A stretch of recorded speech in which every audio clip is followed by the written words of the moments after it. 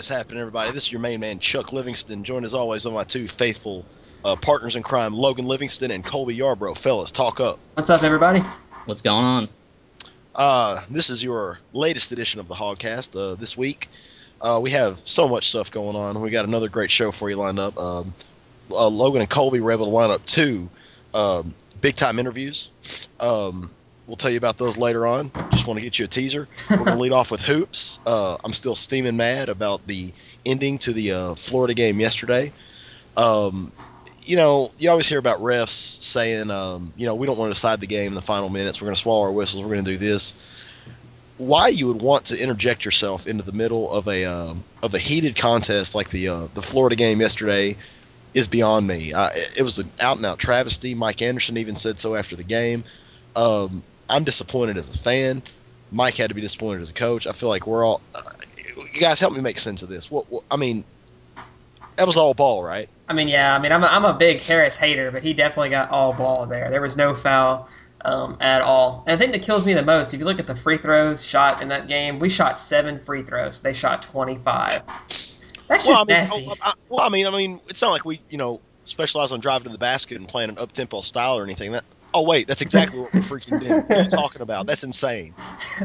That's a fix. That's a fixed job all the way. It's terrible. Well, Mike actually said before the game, he talked to the head official, and he said that, he was worried about that guy because he's had problems with him before. And obviously Mike came out in that interview afterwards and just put that guy on straight up blast. He was just like, I'm very disappointed with the refereeing in this game. Fine be whatever the fine will be, He's just going to go ahead and put that guy on blast. And I respect that because that was atrocious. That was terrible. Well, and that's a game that – go ahead, Colby. I'm sorry. I was going to say there's conspiracy theory going around that I've seen from Ugly Uncle that the guy actually went to Kentucky around the same time John Pelphrey did. Right. And then he reffed the Florida game, which, Pelphrey's assistant, and then he reffed the last year's Florida game at Arkansas. And actually, Florida shot 10 more free throws at Arkansas last year than Arkansas did. I don't know. I'm not buying that, but I just thought that was kind of interesting. I can see it because that's 2 straight times he's put the fix in. That's and you brought up the other aspect of it, Colby, that really bothers me. Anytime that we lose to a team that's affiliated with John Pelphrey makes me want to swallow Drano. and they showed him over there. He's wearing his suit from the Al Capone collection with the pinstripes and whatnot. That killed me. The officiating killed me. And here's the thing: the Florida loss, not a bad loss. It's on the road. They're a decent team. I think they're going to figure it out. Maybe even flirt with a tournament bid. That's not what I'm talking about. The problem I have with it is that Arkansas played so hard, wasted a heroic play by my main man, Anton Beard. Offensive rebound and a driving layup late in the game to put us up by 1. That's all almost for naught now because this guy just – and again, Florida had their opportunity. They missed the first shot. We should have been on the boards, but they missed their first shot, and then you get them off the hook. You let them off the hook. Like, I don't want to sound like Denny Green, but I feel like I'm going to. That's a terrible job. Terrible job.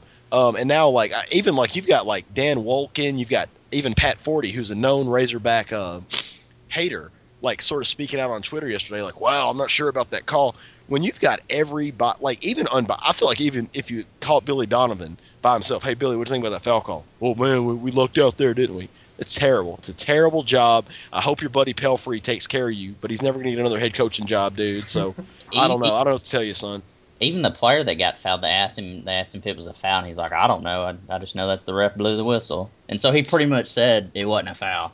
By the way, give Frazier credit. Those were 2 big free throws, late in the game. And to go to the line and sink them like that after being fouled so hard, definitely just 100%. That's a clutch thing. You mean block so hard? Hey, I do have to give Frazier credit, but yeah, that was a bad job by the whole crew to decide a game essentially. If you call it on the floor, I didn't know the free throw disparity was that bad until you said something. But now I'm looking at it, and that's unacceptable in a 1-point game. And another bad thing is Anton Beard, after he made the shot to put Arkansas up, he got knocked down. He got fouled. Exactly. He was actually fouled, and I'm like, it's late in the game. It's probably a good no call. And then you go the other end, and it's clearly a block, and it's like they anticipate the call and call it. Arkansas should have boxed him out, and it should never happen in the first place. But it's like, it continues to happen. My thing that bothers me about the refs is they're so inconsistent. They let a bunch of things go in the first half, and then they just start blowing the whistle in the second half, mainly against Arkansas. Yeah. And so I don't know what it is. It's been the problem for years, and I honestly think it really hurts the league. And if you're top SEC, the commissioner or what, I think you need to do something about this, because it's definitely, you want a team like Arkansas to win.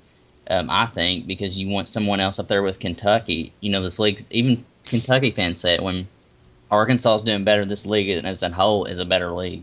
Yeah, I mean, I agree, because as hard as they were letting them play in the first half, there's no way that should have been a foul. I was kind of like, because I actually tweeted about it during the game. I was like, man, they're letting these guys play. Like, I And liked as soon it. as you say that, they Yeah. called Beard for yeah. Yeah, I was like, what are you guys doing? But yeah, I agree with you, Colby. It really hurts the league, because Arkansas is one of the hotter teams in the league this year. I know it's pretty normal to try to protect Florida in basketball, because they're normally our prodigal son, but Or football, yeah, or or any, anything, because anything. freaking Yeah. Florida. But yeah, so yeah, I mean, Florida's a borderline tournament team, whereas Arkansas really winning this game is going to affect some seeding in the tournament potentially if we continue to keep playing like we've been playing. So it's a little disheartening. Here's a stat for you. Free throws attempted 25-7 Florida. That's ridiculous anyway. Second half free throws attempted 17-6 Florida.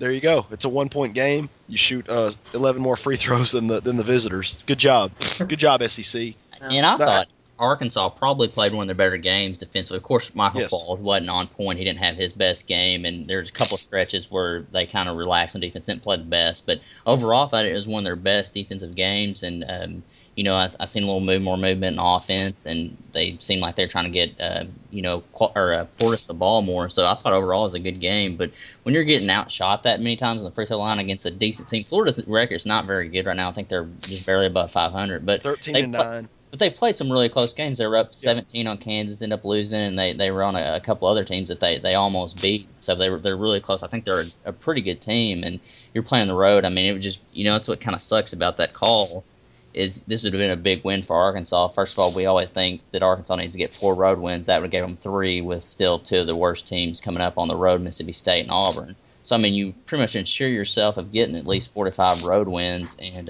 it's a game that no one thought we'd win at the beginning of the year. So, that kind of hurts. But, I guess you just got to pick yourself up and move on to the next game. Yeah, the problem that I saw with it was, like you said, that's a game that we all were kind of, but was that our best road performance of the year? Like, I think it was better than Georgia, essentially, because we didn't dig that deficit. I mean, we yeah, got down 9, but and I think Georgia, it was, we didn't play so hot in the first half, and then we picked up in the second half. I think for the Florida game, we played pretty good the whole game. There were spurts where we, go and scoring droughts, or, we'd play pretty bad defensively. But overall, that's what I was most impressed. I thought our defense played better than it has in a while. There's still, glaring weaknesses, mistakes they're making, but overall, I thought it was one of their best performances. I thought that Alanis Harris had a good game, and then I look at the box score, and I'm taking that back. They're like turnovers. Yeah, he had 6 turnovers and only 3 points in 25 minutes. Man, it says here in the Arkansas Democrat Gazette, Landis Harris had 18 turnovers in his first 19 games. So that seems to be a little bit out of the ordinary, a little high. He was averaging just under 1 per game. But when you consider that Arkansas turned it over 16 times as a team, and 6 of them came from one player who, granted, did play 25 minutes, that now you're sort of looking at it like, oh man, like, could we have played 5-on-4 instead of a Landis, and maybe not turned it over? He did play pretty good defense, though. I will Yeah, say he's that. fine. Yeah. And that was also good to see Anton Beard get 31 minutes of playtime. I thought he was phenomenal. Hey, and guess what? He produced. He Shot 4 of 8 from the field, 10 points, and again hit the biggest shot of the day for Arkansas. That really should have been the game winner. I'm judging you pretty hard right now, SEC. Like that, I can't get over. Like, it took me a long time to get over the Florida football game in 09, as well as the Auburn game in 10. But What are you talking about? I'm still not over that thing. Yeah. I'll remember 10 forever. 10, that Auburn game is way worse 10 to me. was an out, because we're already outmanned. We're down to our backup. Tyler Wilson's a pretty good quarterback, but he's still our backup at the time. Didn't have a lot of game experience, and he's just throwing darts. And they would not let us win that game. I'm judging you, SEC. Hey, do better. Like, as Logan always says about everything, do better. Like, y'all, you're getting clowned on by like everybody across the nation, because that was terrible. That was on national television, a prime slot, noon noon Central Time on CBS. Everybody's watching that game, and you decide the game. I mean that. That takes all the fun out of it because I know a lot of people that I Sure, saw that weren't even Razorback or Florida fans that were watching the game. Like, man, this is a fun game. Like, it's real fast paced. sure, A sure. lot of stuff going on, and then it gets decided by a bogus foul call. So A garbage trash foul call. it's bad. It's bad on college basketball as a whole, really. Because I mean, just somebody on a Saturday waking up watching some college basketball, they're like, man, the game ended like that for real. Right, exactly. Instead of it's fine that Florida. If they'd hit a jumper to win it, your hats off to them. But uh, you know, I don't know. Hey, congratulations, Florida. Hopefully you and your this springboards you to a hot finish because Arkansas may need the points now for seeding because the SEC saw it fit to do that. Now the Florida game wasn't the only contest that Arkansas played this week. In fact, they got a little bit of revenge back home in Fayetteville against the University of Tennessee Volunteers. Obviously, Tennessee won the first game in Knoxville, and the Hogs came back, and it was still the same sort of game, low scoring, tight game. The Razorbacks were able to pull this one out. Guys, what do you think about the Tennessee win? I think Tennessee's just a bad matchup from Arkansas. That I matchup agree. zone it gives them problems, and I'm just feel like Arkansas's fortunate to come out with the win. And this is a team I don't want to see in the SEC tournament because with the neutral side, I wouldn't be surprised if Tennessee knocked Arkansas out. But Tennessee's a pretty good team right now. I think they maybe have the same record as us in SEC play. A lot better than people thought at the beginning of the year. So it wasn't it wasn't like we just barely beat a no good team at all. But at least we got the win, and hopefully learn from things. Of course, that last play, the guy was wide open for three. Right. The three is what beats us, and three people in the lane jumped to try to block him. And Mike Anderson said he told him in the huddle that two don't beat us, and a three is what does, and they still did the same thing. So hopefully it's something they can watch some game film and learn from. I know they had the same kind of mistake in previous games, but hope it's something they can learn from, and you'd rather learn from barely winning a game than losing in overtime or something. Yeah, that play was drawn up perfectly too, because that guy was wide open. Like, I mean, there wasn't anybody within 10 feet of that guy when he shot that three. And whose man was that came in to try to stop the two, even though the three beat you? I don't know. I think all five Razorbacks were in the paint for Harris. some reason. Oh, my boy. Now, Bowman's he's done a favorite. lot of good things. I'm sorry, I don't mean to keep bagging on him, but he's improved a lot here lately. Now Harris, I mean, there's times in games where I'm like, man, he's really hustling. Like even the Florida game, like I didn't look at the box score. I was just watching the game, and he was hustling. He was trying real hard. I didn't really think he did that bad, but then I looked at the box score and I'm like, man, what happened? Like, how does that happen? So I don't I know. feel like he does play extraordinarily hard. Again, unlike some other guys on the team. So I mean, I give a guy credit for playing hard. That is sort of damning. Um, the box score when you look at it after the fact. But Tennessee, I'm with Colby. I think it's just one of those matchup deals. A lot of people look at the Vols and they know they've been down for a couple of years, and they say, oh, okay, well Arkansas should roll them. Well, I mean Arkansas has been down too, and Tennessee. You forget that they lost Jarnell Stokes to the NBA draft, and they're still plugging away. I mean, Tennessee's right there at 5-3 in the conference, just like Arkansas. So if you think Arkansas is good, you have to think Tennessee's good. And again, splitting that series, especially considering you lost on the road, then that's a pretty good win. It was good of us to get back and sort of pull that off. I'm just liking all the national love. I know the SEC network was always going to help. Arkansas out in that area, but like there were a lot of games on television this year and like some prime slots, Thursday nights, Tuesday nights, Hmm. Saturday afternoons, and we've earned some of that certainly. Being having a good team, having a good record, and things like that. But so that's been exciting as well. I will say about the Tennessee matchup, Ja'Cory Williams was so sick at the matchup that he just went and vomited on half the team on the bench. Yeah. Especially Beard. Yeah, poor guy, man. Like I feel so bad for him. I missed all that happening. I just turned it over there, and Beard had a new jersey on. I was like, "What's going on?" And then they talked about it. And before we get done talking about basketball, I just want to talk more about Anton Beard. I think he brings just like he's just a gritty player. Kind of we talked about Nolan's teams. He had Corey Beck. Just guys are just tough. And I mean, they might not score the most points, but they did everything else that might not go to or notice on the stats.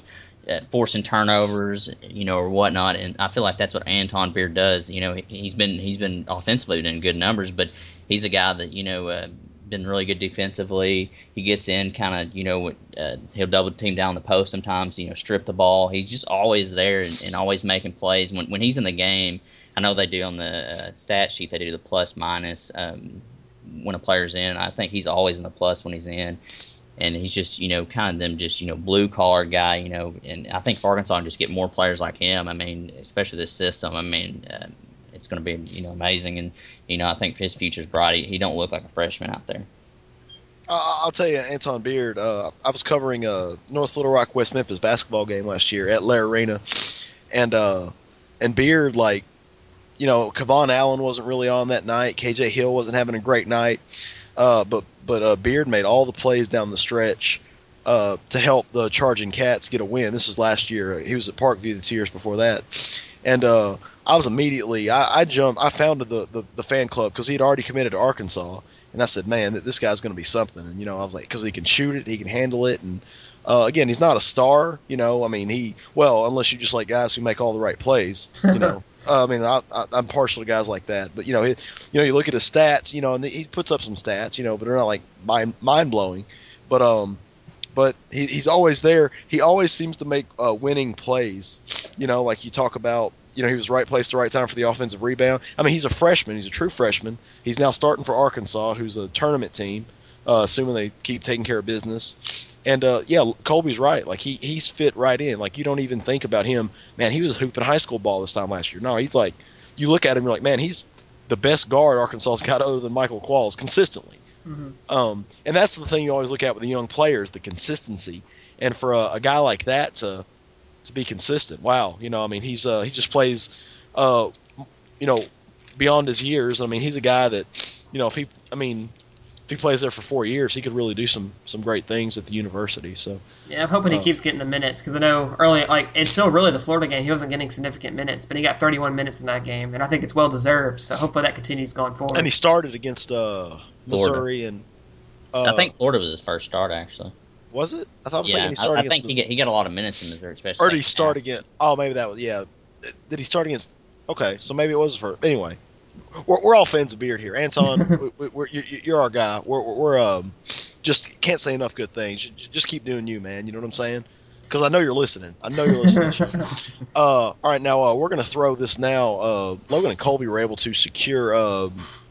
Actually, I'll let Logan or Colby do the lead into this, guys. Yeah, so we got Murf Baldwin to do an interview with me and Colby earlier. He's from Saturday Down South. He's had a couple of really big Arkansas articles that have been posted here recently towards the Enos hiring offensive coordinator and KJ Hill. So we're gonna post that here, and then we'll talk about it afterwards.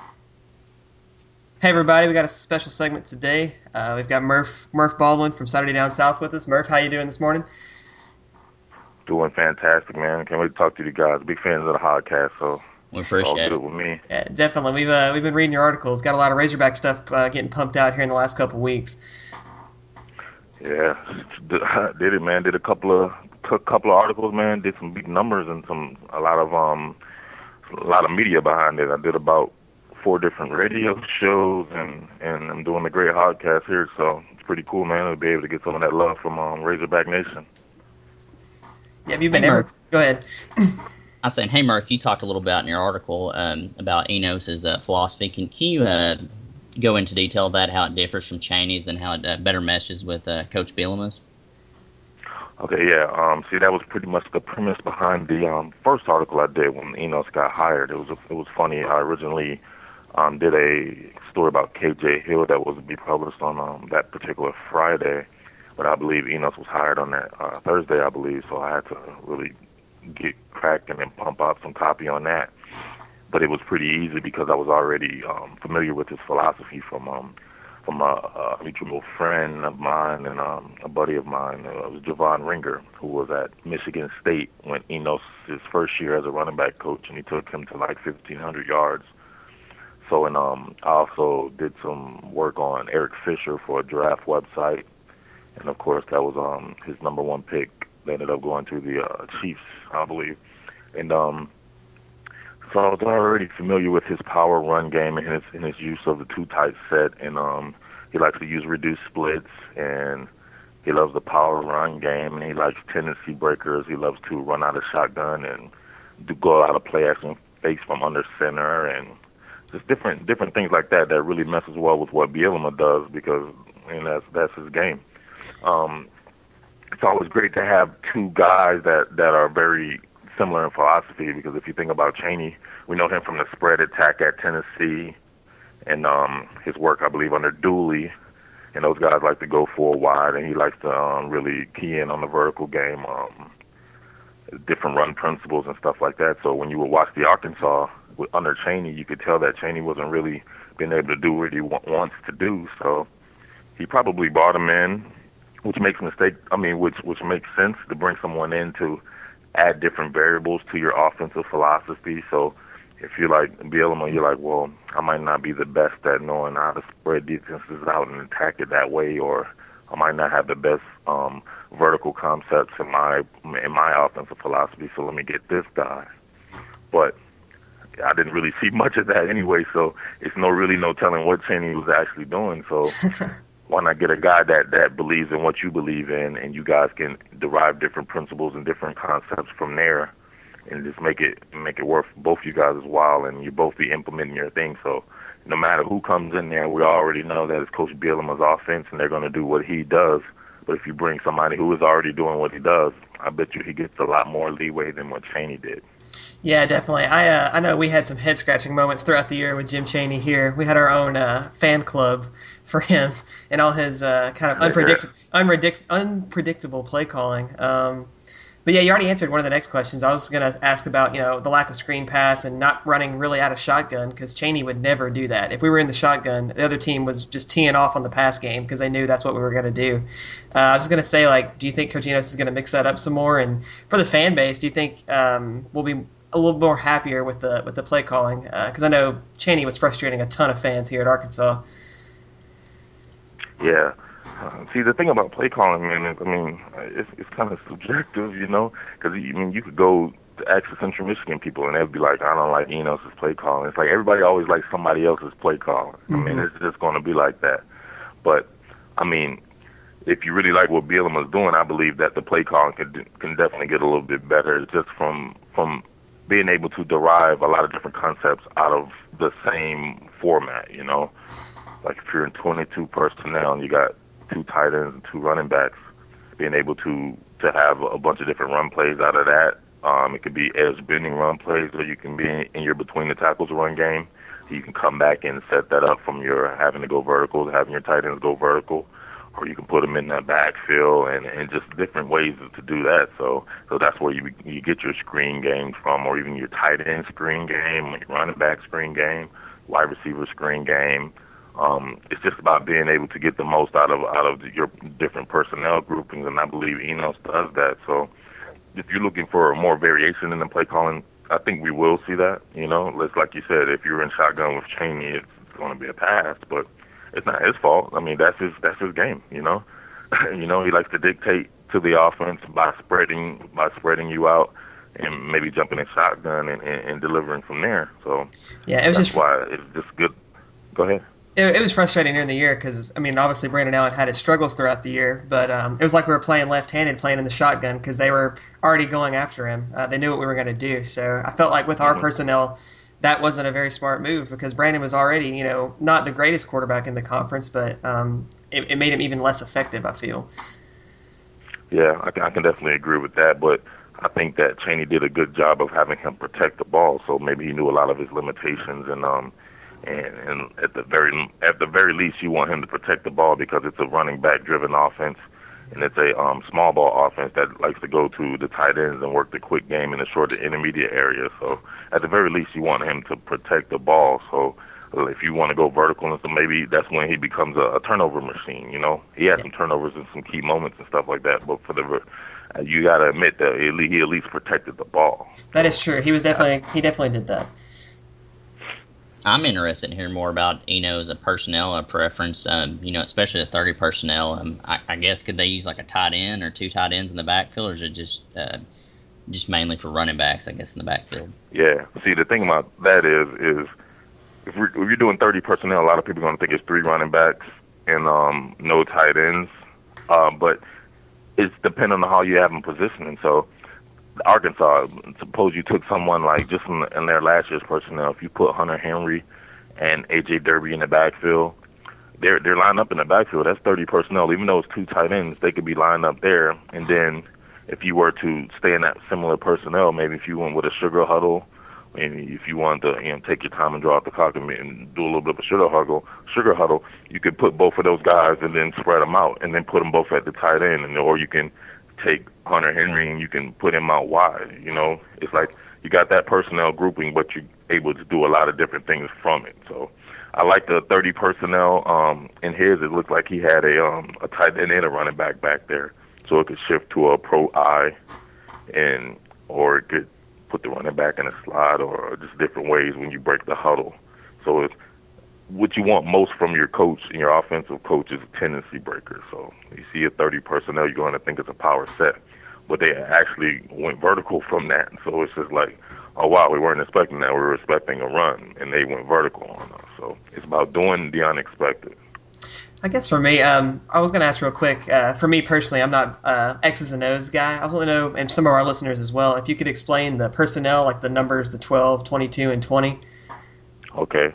All right. If you said 12 personnel, you just go from, it's going to be 5 targets on that. So it'd be one back, 2 tight ends, and then that would leave you with 1 receiver.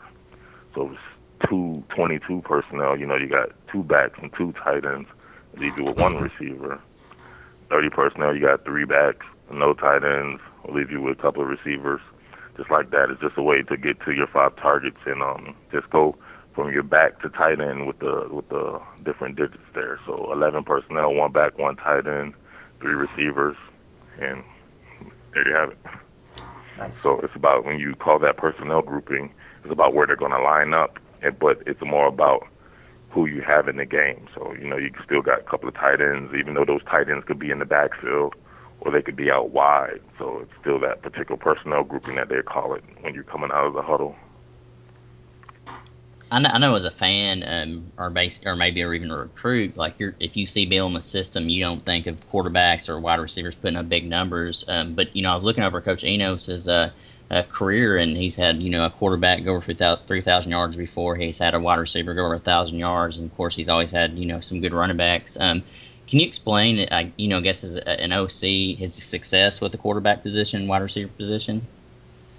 Yeah. So with him having that type of success, like, there's only so many targets and so many balls to go around. So if you got a quarterback that's putting up 3,000 yards, maybe you don't have that extra running back. So Arkansas has 2 running backs that go over 1,000 yards. You're not going to get 10,000 yards of total offense. And Yeah. it's only so much you can get. So if you think about it, and people, yeah, you think about like a receiver, and you're like, man, he doesn't have any 1,000-yard receivers like Bielema coming from Wisconsin or whatever like that.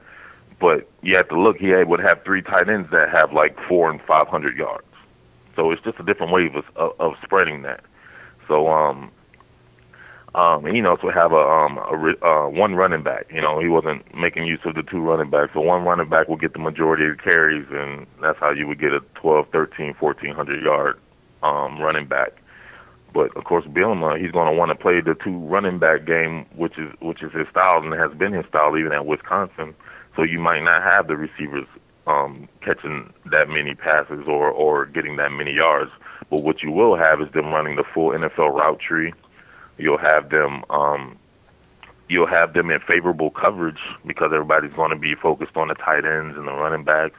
So you really get to see what a receiver can do in that type of an offense that Bielema or Enos runs.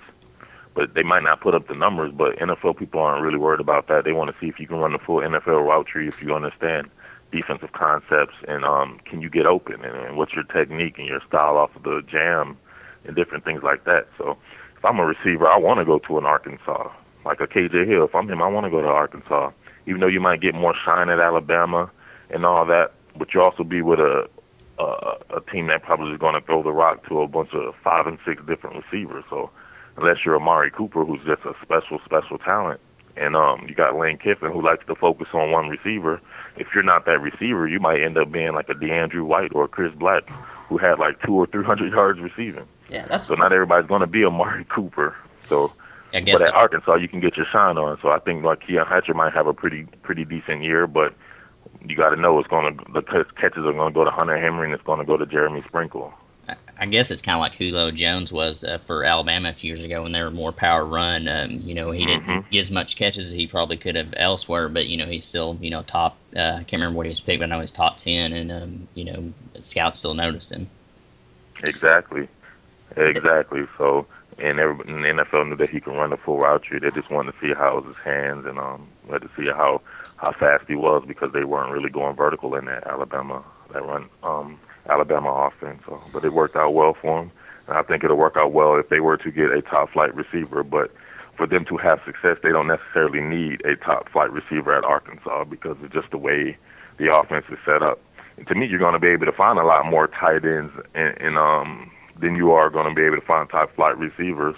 If you look at their recruiting class now, they look like they have three top flight tight ends coming in. We had the so best just imagine where that's going to go. And then, of course, that's going to attract running backs. Go ahead, Logan. Yeah, we had the best recruiting class for tight ends in the country this year. We got Will Gregg and Chris O'Grady. So those guys are going to be studs, like you said. So that's going to go a long way. And yeah, I haven't really thought about that, what you talked about with the receivers. But yeah, like with all the threats we have at tight end and running back, you got to think some receivers are going to be getting open because I know during the year they were making sure they had two guys on Hunter Henry throughout the year. They were not going to let him beat them. So, no doubt, man. If you look at Hunter, man, that's a special talent, and he's going to be able to. If you look back at Wisconsin, man, he had special talents there, and Lance Kendrick and Owen Daniel, and I'm sorry, name escapes me right now, but he had another guy that ended up going to the Houston Texans, and he kept tight ends there, and that just kept average receivers like a Nick Toon. Now that we see Nick Toon not at Wisconsin, and I had to cover him when I first started covering the New Orleans Saints, and he was there, and he was horrible. But he looked good at Wisconsin because he had favorable coverage. Definitely. I think one of the things I also wanted to ask real quick was about quarterback development with Enos. I know that I think he played quarterback, right, as well in college. Yep. And I know a lot of Brandon Allen caught a lot of flack during the year. And I just wanted to know, do you think personally, from your observations of Enos, do you think the quarterback coaching of him, do you think that's going to help a lot with Brandon's development next year? I think it will. I think that I don't think Brandon's mechanics are that bad, and I don't think Chaney did that bad of a job coaching him. It's just the fact that he stayed injured a lot, and if you really look at it, I mean, he didn't really get a chance to play that many games consecutively. Like if he wasn't injured and it maybe looks like he didn't have enough time to put in the off season and stuff like that. So if he would have had 2 or 3 straight years, I believe with Chaney, I think he would have been fine. And I also don't think he's as bad as people make him out to be, But I think that Enos does a great job with mechanics, but more importantly, he does a great job at putting you in favorable situations, and you're always going to look a lot better in favorable situations than you are maybe having to do something that's not in your prerequisite skill set. Yeah, I agree with you completely. I'm glad that our co-host Chuck is not here because he is one of those Brandon Allen haters. Yeah. I've So, listened to the podcast plenty of times. yeah. I know. Me and Chuck go round and round, man. So it warms my heart for you to say that because I'm in your boat, man. I really don't think he's that bad. I know his first year starting was injuries. Like he was injured the entire year, so you can't even really count that as experience because we got killed. That year was horrible. I mean, we were 3-9, and he was injured the whole time. And then even this year, that second half of Missouri, he wasn't even a factor. Like I don't even know why he was still out there. What really, happened with that? Yeah, I don't even know why Bielema kept him in. Really, that was that's a whole nother topic for another show. Yeah, but, that's an Austin Allen topic right there. It looks like he didn't have the confidence in Austin. Yeah. So that's kind of depressing as well. But hopefully, Now, like with you the said, recruit you have coming in, though, it should be pretty good in the future, man. I like what I've seen from Ty's story. Oh, yeah. I think that's a Bielema kind of quarterback too. So yeah, Ty I think looks the really future's good. bright for you guys. I agree completely. I'm really excited about it. I think next year, even with Brandon Allen at the helm, I know a lot of people are worried about it, but I think we're going to be just fine. I was I do actually. too, man. Go ahead, Colby. Sorry to change subject, but you were talking a little bit about your article on KJ Hill. I was on Facebook and I seen the article and I was like, oh, something about KJ Hill. Start reading it and I looked and it's about you, Murf, and I was like, well, it's awesome because you're about to come on, so we can talk about that. And as we know, it looks like as of now, KJ's won't be coming to Arkansas. So could you talk, I guess, Hog fans off the ledge and explain why they'll be okay if he decides actually he won't come here? and some of the current players or incoming players that may make up for his absence. All right. Well, to me, that goes for like KJ Hill is a really good player, but KJ Hill's not the number one receiver in the nation. You know what I mean? So, I mean, I don't think you lost some kind of generational talent. I think you lost more of a homegrown talent that people were getting behind. And you sure he's not coming? I mean, I had some intel from some. I'm a at the heart I cover Alabama. That's where I came from before I covered Saturday down south before I became with those guys. And I think you actually might be right because I've had some people tell me when he visited Alabama and what was going on and what he was saying about Alabama and Ohio State and stuff like that. So I mean, you've heard that he's for sure not coming, Colby? No, I guess we kind of are the recruiting gurus that are from Arkansas, and I guess the fans kind of took it that way because he canceled his official visit with Arkansas this week. I know he's been Oh, he to didn't Arkansas. go on that? He didn't. Ooh. He backed out at the last minute, and Oh no. so I guess that's why we took it. Of course, he's been to Arkansas a lot, but just kind of all the signs seem like they're pointing to Ohio State or Alabama. I know they did say he'll be picking soon between Ohio State, Alabama, and Arkansas. So Arkansas, I guess, is on the table, but from everything I take it as he's probably not coming. But I could be wrong. Nothing surprises you in recruiting anymore. Yeah. So then to me, that's when you look at for next year, like a Keon Hatcher, like I spotlighted him in the article. To me, he's the kind of receiver that you need in that offense. I know everybody wants to go vertical and they like the fast guys and the guys that can go downfield, but that's just not in the particular game plan. You want somebody who can win in the quick game, and I think Keon Hatcher is 6'2", 210-pound receiver. And he's pretty physical. He can win in the short game. He can move those chains. It's going to be a chain moving offense. It's going to be something where they want to possess the ball for a long time. Like Enos, I believe they may have been in the top 10 in possession, total time of possession. So that's when you want to move the chains. You want a receiver who can win in 8 to 10 yards and get that first down for you. And it's some of the like a Michael Petway. I saw him. He looks like a nice down the field type receiver. He has a long body. And I was on 93.3's The Jock with Mike Irwin, and he mentioned I believe it's JoJo Robinson. Yeah, JoJo. He Yep. said that. Yeah, he said that he was the original KJ Hill. He said people just have short memory spans, but that was KJ Hill just last year. And he said those type of receivers, they want you to be strong, and they made JoJo redshirt. Yeah, so he's So got I a mean, year on his who's to say belt. that they would? Yeah, who's to say they wouldn't want to do that to KJ? So so to me, they want strong receivers and they want receivers that are able to win in the quick and intermediate game. And I believe you're going to find a ton of those for the offense, and that's what you want. You'll eventually get one of those vertical guys, but even in getting those vertical guys, it's just not going to be in the offense. It's not going what you're going to see a lot in the offense. You may see it 2 or 3 times a game, but you may see 10 times a game that they're trying to win in the quick game. Yeah. So it depends on what you want. I think a lot of the reason why the fans are still acting so radically to this is because they're still living in the ghost of like Bobby Petrino. They want like fast receivers, Yeah. throwing it down the field all the time, and people just gotta Yeah. understand that's just not how we're gonna win games now. I mean, I know we won a lot of games with Bobby Petrino, but I think Bielema's gonna get it done. It's just gonna be in a different way, and that's just something they're gonna have to live with.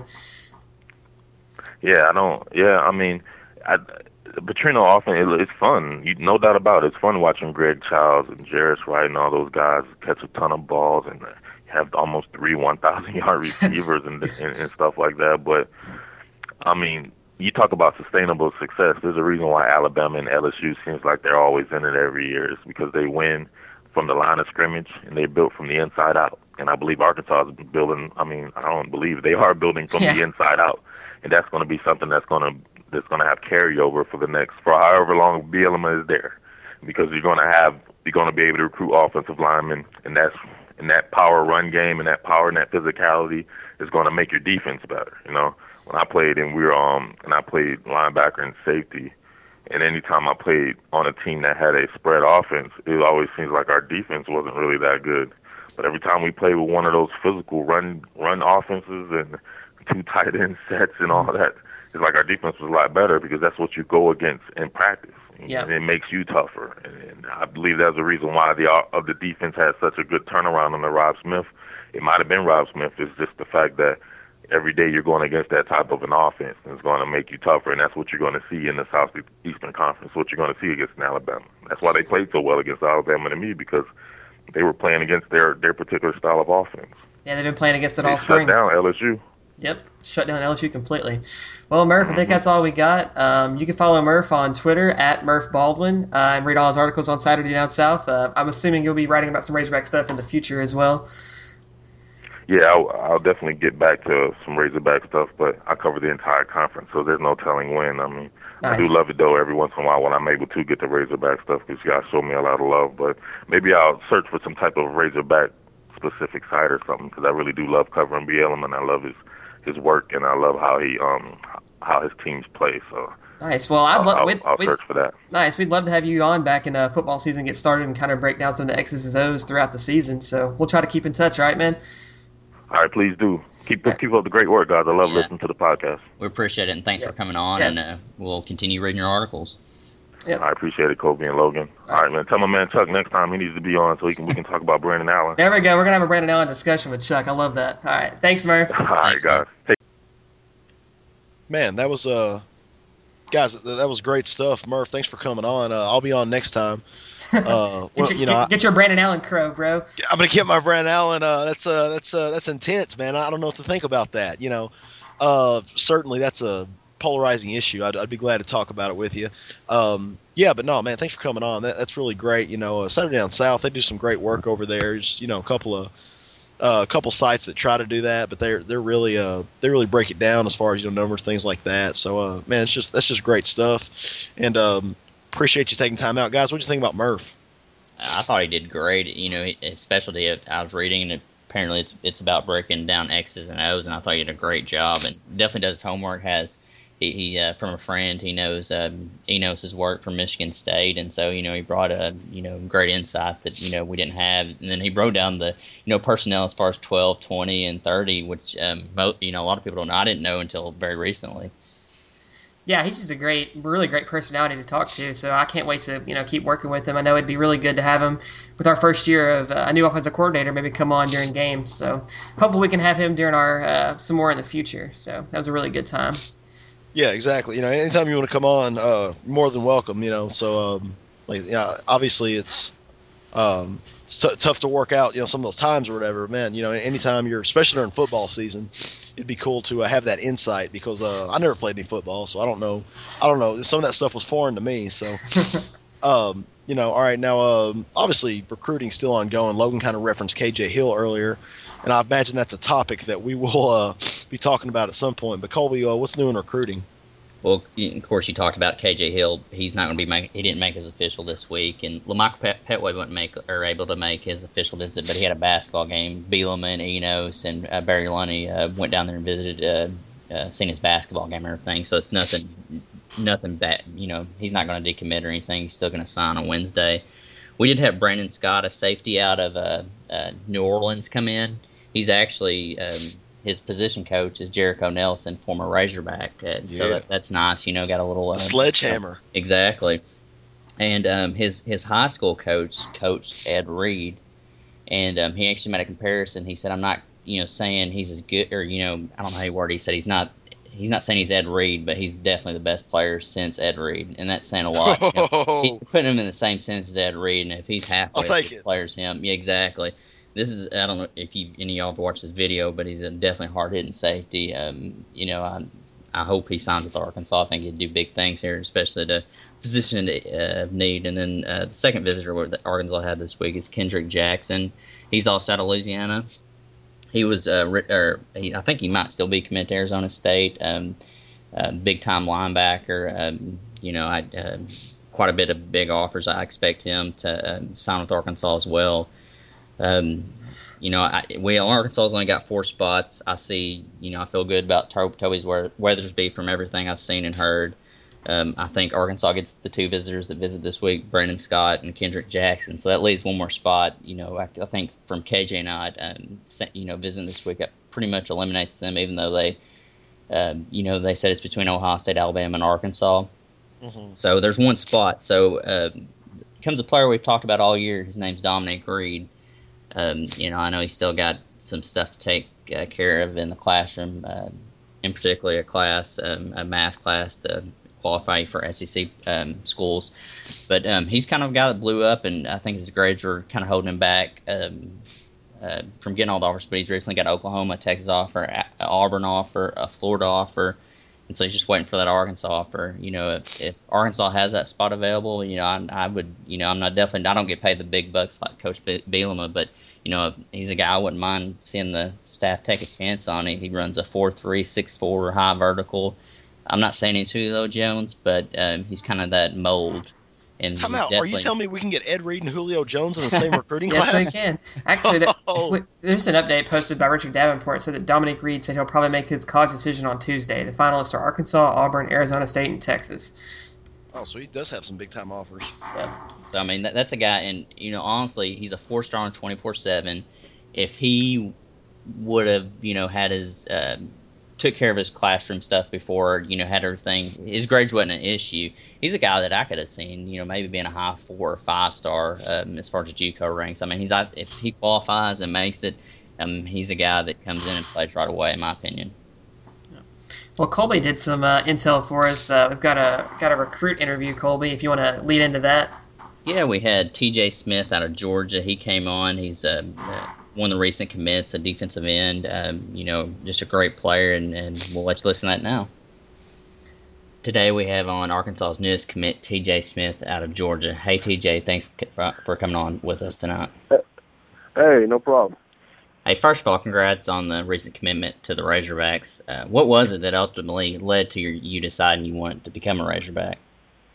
Well, I knew football would be there. I knew that would always, the football side would always be taken care of. But me going and seeing the business school and the business connections, what, the business school, Walton, the business school could do for me was really the deciding factor. So that's what really helped with the decision. And then second, like I said, I knew football would be there. They're really going in the right direction. I mean, you were talking about, of course, the business schools there. I mean, that's always something you got to look at. Not only your football career, you always got to look at. After your football career is over, whether it's after the NFL or college or whatnot, you have to decide what you're gonna do. Yes, sir. Yes, sir. Most definitely. And just the direction they're going in really helped. With them, winning that bowl game this year. And how things are changing there. I believe they did a thing on I think it was on ESPN where showed how there were 12 plays out of making the playoffs. Yeah. And that's huge. And I feel like Arkansas's upside is just it's ridiculous. Those they got a really good chance of being really good this year. And the people there are awesome. Everybody's supportive of what's going on. Everybody's positive. It's just a great environment to be around. I know a lot of, you hear recruits talk about, you think of Arkansas as just being some rural area. What did you think when you got to Fayetteville? Or before you got to Fayetteville, what were you thinking, what it was going to be like, and were you surprised when you actually got to Fayetteville? I thought it was going to be before I came, I honestly thought it was going to be like a ghost town type area. I didn't think it was going to be real. I thought it was going to be real small and everything. But when I got there, it was the perfect fit because I don't like real big towns and I don't like real small towns. But Arkansas is a good in between.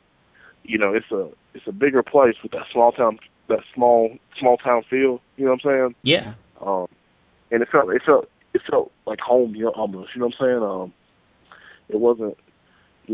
It didn't have that, this is too big for me, or didn't have that, well, dang, what is there to do? Yeah. I mean, that's the same with me. You want to, live somewhere where you can still go do some stuff, but you don't want it, too crazy. Yes, sir. Yes, sir. Most definitely. But, it definitely felt like home when I went. And, that was also a part of the thing that made me commit. And Coach Seegers, he was your lead recruiter, right? Yes, sir. He'll be my position coach, and he's the one recruiting me, and he's done a real good job. He's here every week. Every week he's in Moultrie. Every week he can be. So, and that's huge. Really made me feel wanted. you know, that also played a big role in it. You know, just feeling being wanted, and he made me a priority. How important was that for, sometimes you see the person recruiting you is not going to be your position coach. How important was that your actual recruiter was your position coach? It helped us build a relationship. I know what I'm getting into when he's coaching me. Sometimes you'll get recruited and you never meet the coach who's going to be coaching you, so you don't know their style, you don't know what they're like, you don't know who they are. But if you got a coach and you know who he is, you know how he's going to be coaching you, then you know how you're going to respond and how you want to respond, and that also plays in your decision. I tell anybody, if they got a school recruiting them and your position coach is not active in recruiting you, don't go, because you don't know what he's like, who he is. You don't know anything like that. But me and Coach Segrist, we're real close. I know everything about him. He knows everything about me. I know his style, and I like his style of coaching. Yeah, I mean, besides your, maybe Coach Herbert, that's probably going to be the coach you interact with the most. That too. What I was told and what I've been told in high school is when you go on these visits, make sure you meet and build a relationship with the strength coach and your position coach, because and a somewhat relationship with your coordinator, because besides those guys, you're not dealing with anybody else. Exactly. Those are the people you're dealing with. Every coach has got their job, and if you're not in their category, they won't be dealing with you. You're dealing with guys that are either your position coach or your strength and conditioning coach, and sometimes the coordinator. So I definitely kept that in my mind when I was there. And me and Coach Herb, we spent a lot of time together. Got to know him real well, got to know his style. And with him, I really trust him. I trust Coach Herbert to transform not only my mind, not only my body, but my mind. So as far as training goes. And have you met any? I know you were just visited last week. Did you happen to meet some of the current commits that are already signed and on campus, like Will Gragg or Yelda Froholt or Jalen Merritt? I did get to meet some of those guys. I met what's the quarterback's name? Ty Story. I met him. I met I can't pronounce his name. He's from Denmark. Yelda Froholt. Yes, I met him. Those were the only two I met. They were real nice guys. Just real nice guys. Got to meet with them. That's definitely a plus, I imagine. Seeing some of the guys that they've already started school and went through some workouts, and to already get to interact with them before you actually enroll. Yes, sir.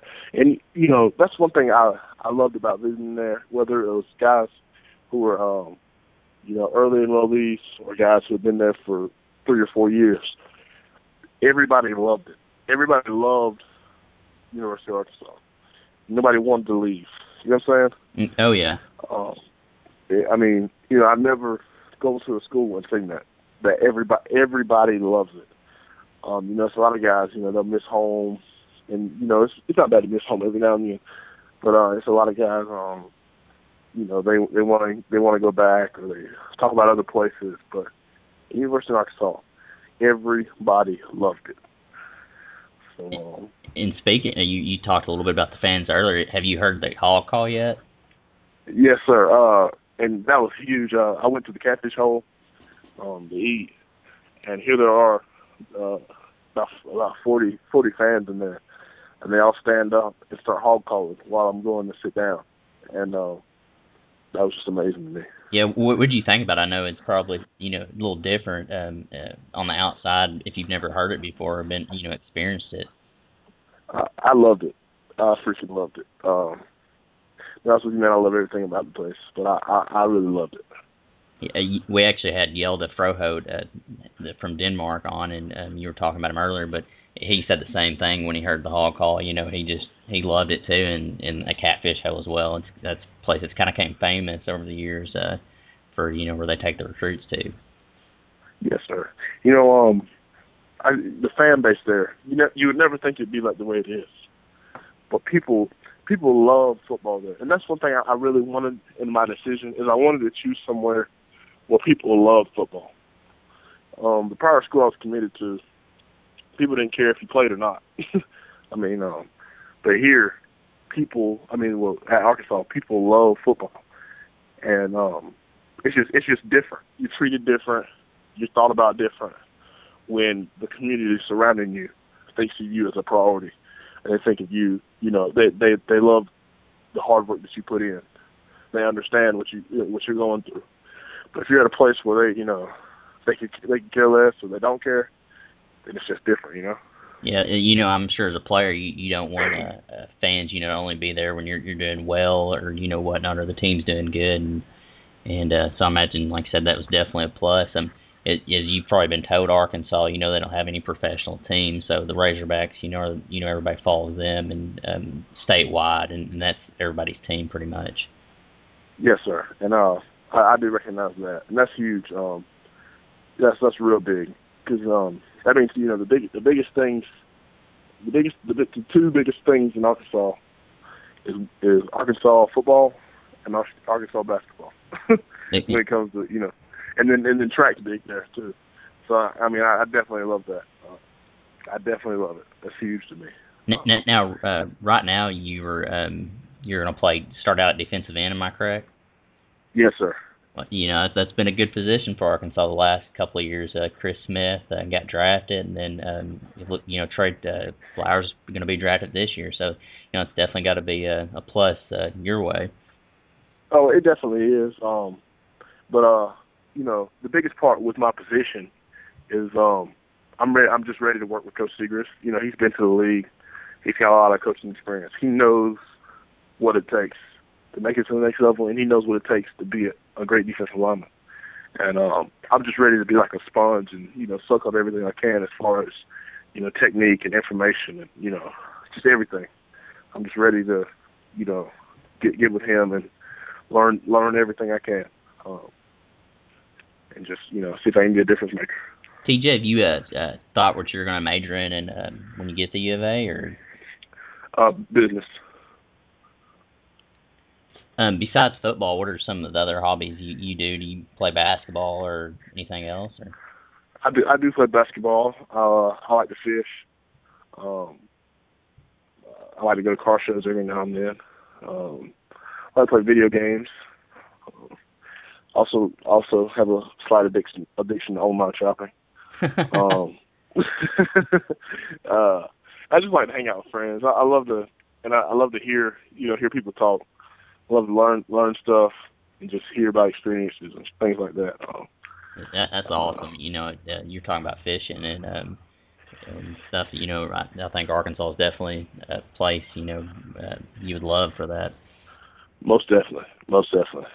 Hey, TJ, we appreciate you coming on with us tonight. Really appreciate it, and the best of luck as you continue your career with the University of Arkansas and so on. Thank you. Again, more good stuff. Colby, making it rain. And TJ Smith, thanks for coming on. I was going to say one thing about TJ Smith. You hear Coach Bielema talk about uncommon players, and you listen to TJ Smith, just a well-spoken guy. He definitely fits that uncommon mold that Bielema talks about. Fantastic. Yeah, I know you said he seems very all hog. He's very big on the hog. Yeah, he loved the catfish, how he loved the fans. He just, he said he just loved, he loved everything about it, the coaching staff and everything. And Coach Segrist and I can't think of his name, the running back, Joe Thomas, did a really good job getting him on campus and getting him to commit. I'm kind of like Logan's dad on this. I love a guy who's all hog.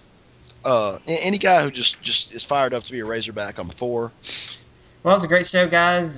We got 2 really good interviews in. We got TJ Smith and we got Murf Baldwin in, so that was good. Can't thank these guys enough for coming on with us. Murf, pleasure to work with you. Would love to get together again sometime. And yeah, that's our show. We got 2 big basketball games next week, and obviously signing days next week, right, Colby? So yep, Wednesday. We'll have a bunch of stuff coming up in the next week. So look forward to getting with you guys. And we might actually have a recruiting special episode coming out on Wednesday. Yeah, so keep in touch on Twitter or Facebook, and we'll be posting updates as we figure it out. Thanks, guys. Thanks for listening. Thanks for listening as always. Y'all be good. Thanks.